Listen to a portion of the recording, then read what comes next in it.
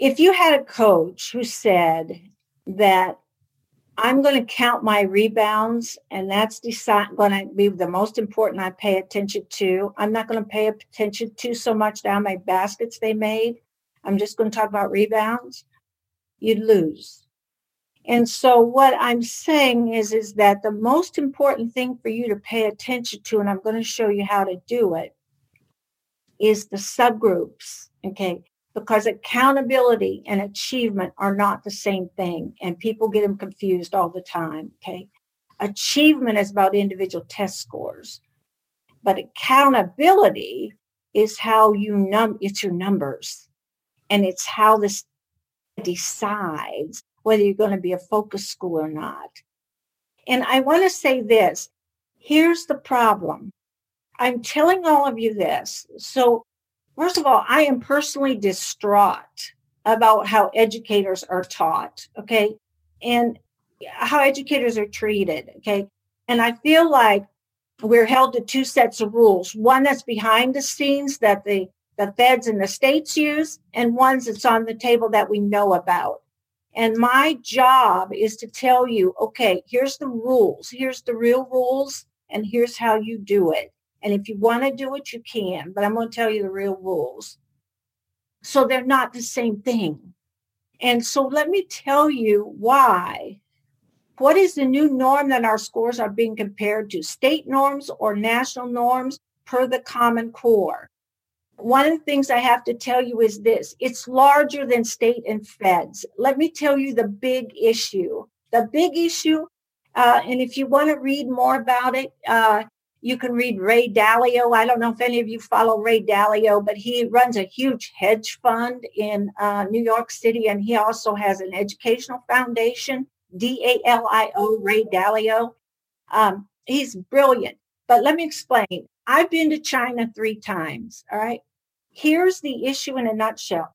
What the feds are terrified about, what the Federal Reserve Board is terrified about, is economic competition. And let me explain what's driving it, okay?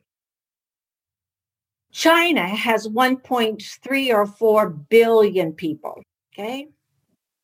I've been over there. They're pretty, I have to say, 3 times, they're fairly dismissive of the U.S. They believe that the U.S. is weak and undisciplined, okay? And one of the things is they said, basically, in essence, this is what he said to me. We have 1.4 billion people. You only have 360 million people in the United States. You have 25% of your populace that's college educated. So that's about let's be kind, that's 75 million people. He said, if we get to 10% of our population college educated, okay, that's 140 million. He said, if we get to 20% of our country to be college educated, that's 240 million. If we get to 30%, that's 360 million. That's more people than you have. He said, you literally can't compete. So the bottom line is now what you have. And by the way, the data that we get out of China, that they're so much far ahead of us, that's not even accurate because they don't keep track. They only keep track of 20% of their kids, okay? But the bottom line, it's the top 20%. So what we are looking at is that we are being compared, all right? But it's a numbers game. So what the feds are looking at is how are we going to stay competitive, all right? So that's the huge push. That's what P20 and P16 is about. That's why the huge push for STEM and STEAM, okay? Now, what happened is how are we going to drive that? Well, what gets monitored is what people pay attention to. So the understanding is if you want to drive development, you drive the measurement tool. Now, here's the problem in a nutshell. When states started looking at this is the difference between achievement and accountability, okay? When states started looking at this, then they had to figure out, how are we going to figure out how we spend money? And state departments have a problem across the United States. State departments have this problem. If they let their test scores get too high across the state, then you can't go back to the legislature and ask for more money. If you let your state, if scores get too low, then businesses won't relocate to your state. If you make your tests too easy, then against NAEP, National Assessment of Educational Progress, you do badly. So people say your tests are too easy. If you make your tests too hard, too many students fail, your test scores are low, businesses won't relocate, and parents get furious. So what happens is most states keep their state average for test results somewhere between 60 and 84%. Okay. It's a kind of camel humped bell-shaped curve. Legislatures go to state departments and they say, look, we want state assessment. I talked to a group of administrators in Arkansas when Arkansas went to state assessment. Walmart went to them and said, look, we want state assessment and we want you to start in kindergarten. The educator said it's too young to test them. And what Walmart said to the state of Arkansas, you don't get tests in here. We're moving to a different state. So yes, in many ways, it's a competition we can't win. We can win it, but not the way we're playing the game right now. And that's what I want to explain to you. You can win it, okay, but you have to know the rules, okay? Shouldn't test companies be nonprofit to avoid conflict of interest? That's a good question. The bottom line is they're not. So we can talk about how they actually get tests if you wish next time. But the bottom line on this whole thing is that as we started looking at it, when legislatures go to state departments and they say you're going to assess, then state departments do what is called an RFP, request for proposal. And they send these out to testing companies. Well, there's only 3 or 4 testing companies right now. But in there, they say what they want the state average to be, okay? The number, they want an average of X number of kids to pass this state assessment. And the way test companies manipulate that is through called p-values, the percent value of the question. I'll explain that next time, okay? But the bottom line is what they do, and all the testing companies, okay, all the testing companies then collect these items, all right? And what they do is they give them a p-value, and in all these RFPs, they'll say to state departments, you must give us the right to test new questions in the tests we give. We are going to add new questions to the test that don't count against the kid's test score, but we're field testing them to get p-value. That's how they get new items. By the way, who actually writes test questions for test companies? Nope, it's not teachers. It's graduate students. It's graduate students who, from colleges and universities, they pay them to write questions. The bottom line is very few of them have been educators. And I'm going to talk about now what state departments will do is they'll get a group of educators in to go over test questions and analyze them and review them for testing companies, but they're not actually developed by educators. Okay. Now, how can we change this? Well, we can't change everything, but we can actually there's a lot you can do about it, which I'm going to show you how to do and how to figure it out. All right. Now, yeah, you can vote, but voting, one of the things is that voting, the dynamics of this is that there's a marriage between, I can tell you, the Texas legislature meets every 2 years. And when they meet, Pearson has at least 20 lobbyists in that legislature. So, yeah, it's distressing, but I always kind of debate whether to share this or not, but you guys deserve to know the reality, and then I'm going to show you how to deal with it, all right? So one of the things then is this. I just need to explain a few more pieces. What happens on accountability is this, okay? In order for states to keep track of their numbers, they have to and measure growth accurately. Remember, we're back to Larry Lazant and Ron Edmonds. We're looking at equity and excellence. The reason we're looking at equity is it's a civil rights issue. The reason we're looking at excellence is it's a competition issue. So you're looking at equity and excellence. And where are people in that? And they're defining equity by subgroups. Now, testing companies will tell you that you can only measure growth accurately by either quartile or quintile. So if you look at the state of has broken it down into 5 categories. All right. So I'm going to show you in a bit a tool you can use to figure things out. And you're not responsible for just who shows up. You're responsible for everybody that's on your roster. Okay. So I noticed one of the things I'm going to start showing you is your PLC 5-step process.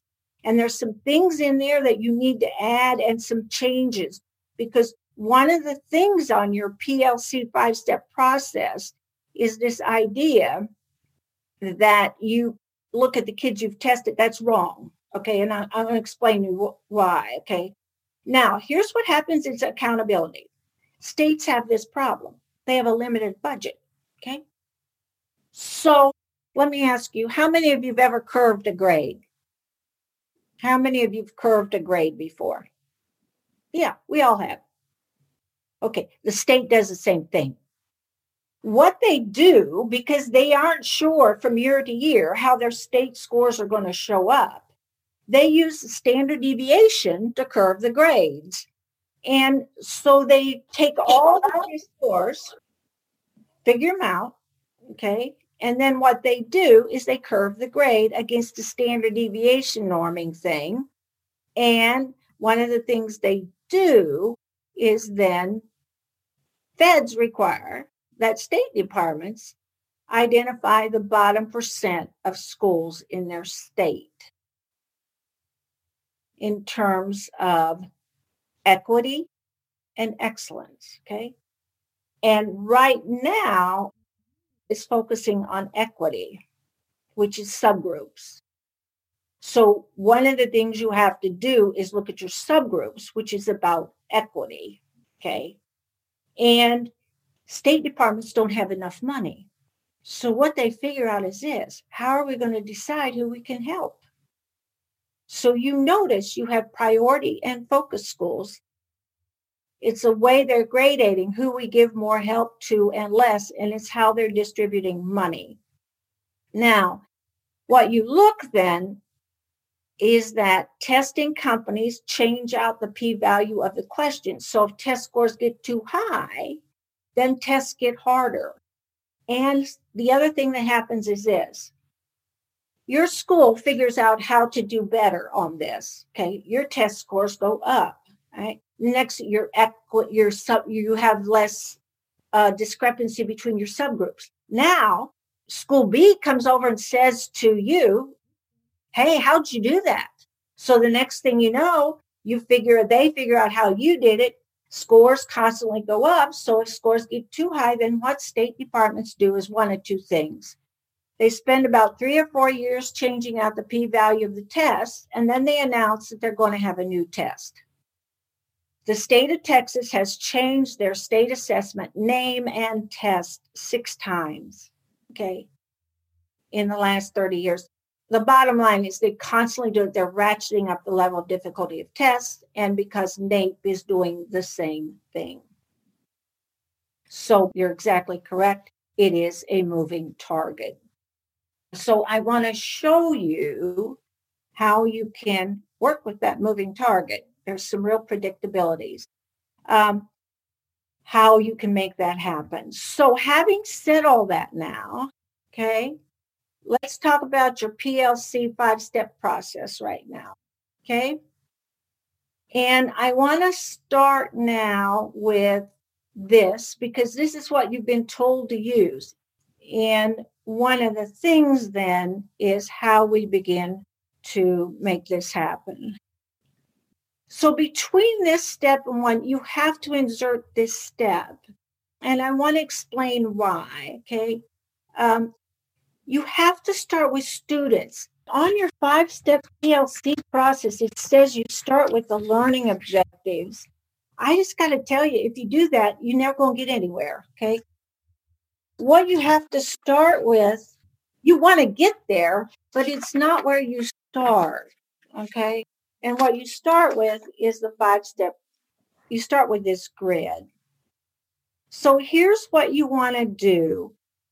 And interestingly enough, in your grid, these are what the feds require by race, by socioeconomic status, by limited English professions, and by disability.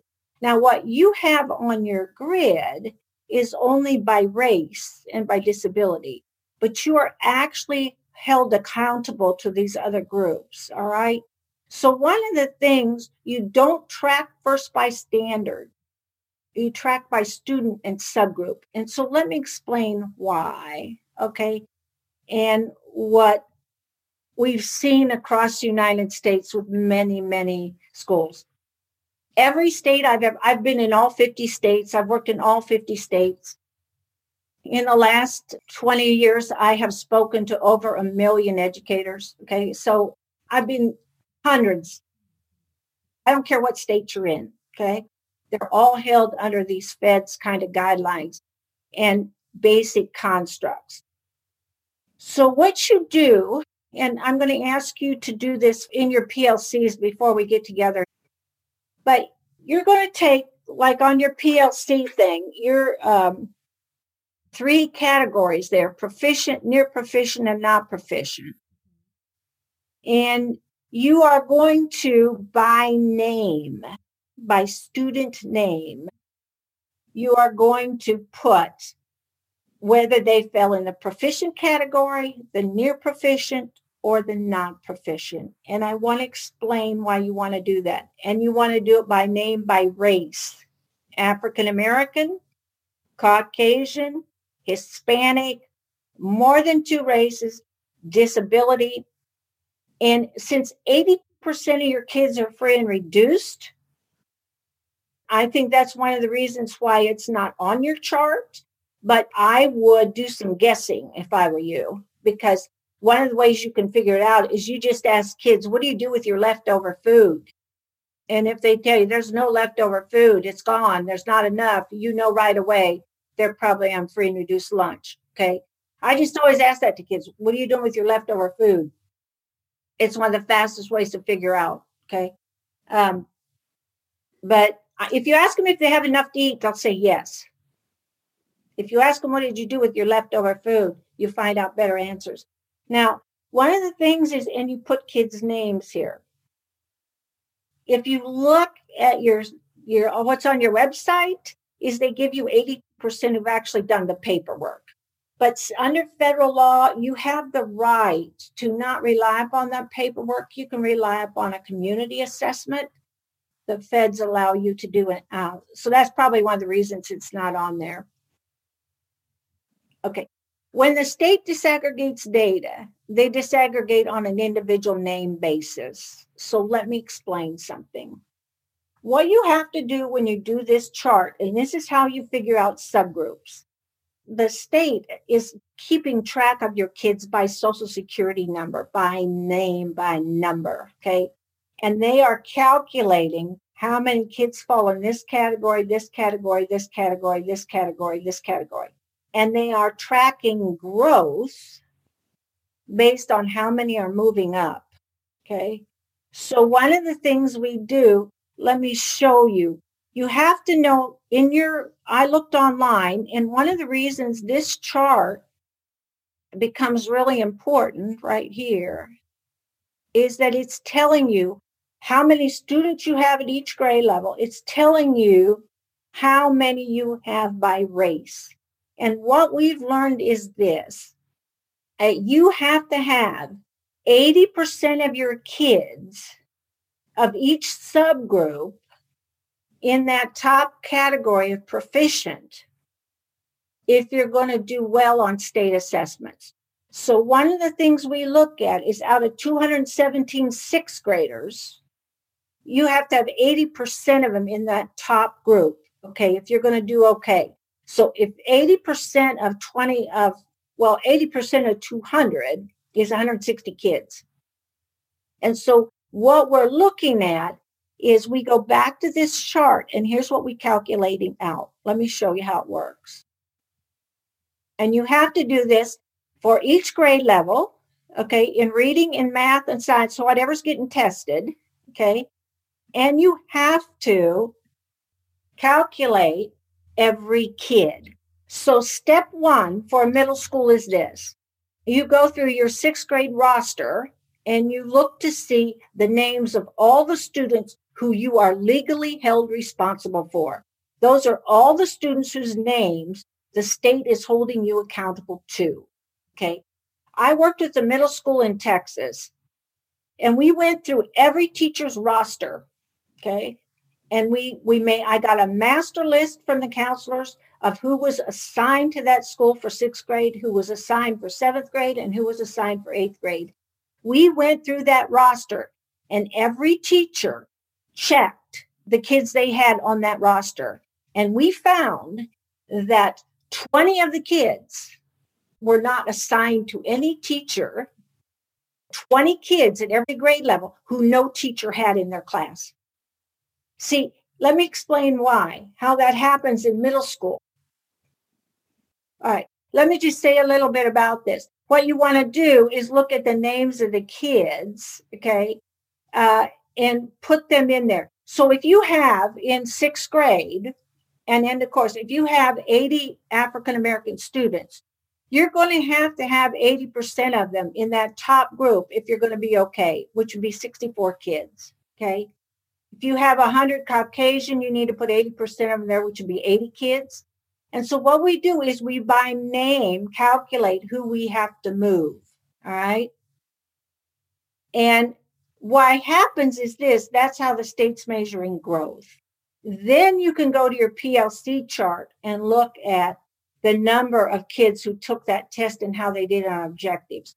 But the state keeps track of your data based upon how much growth you're getting within each subgroup and whether there's a discrepancy between the two.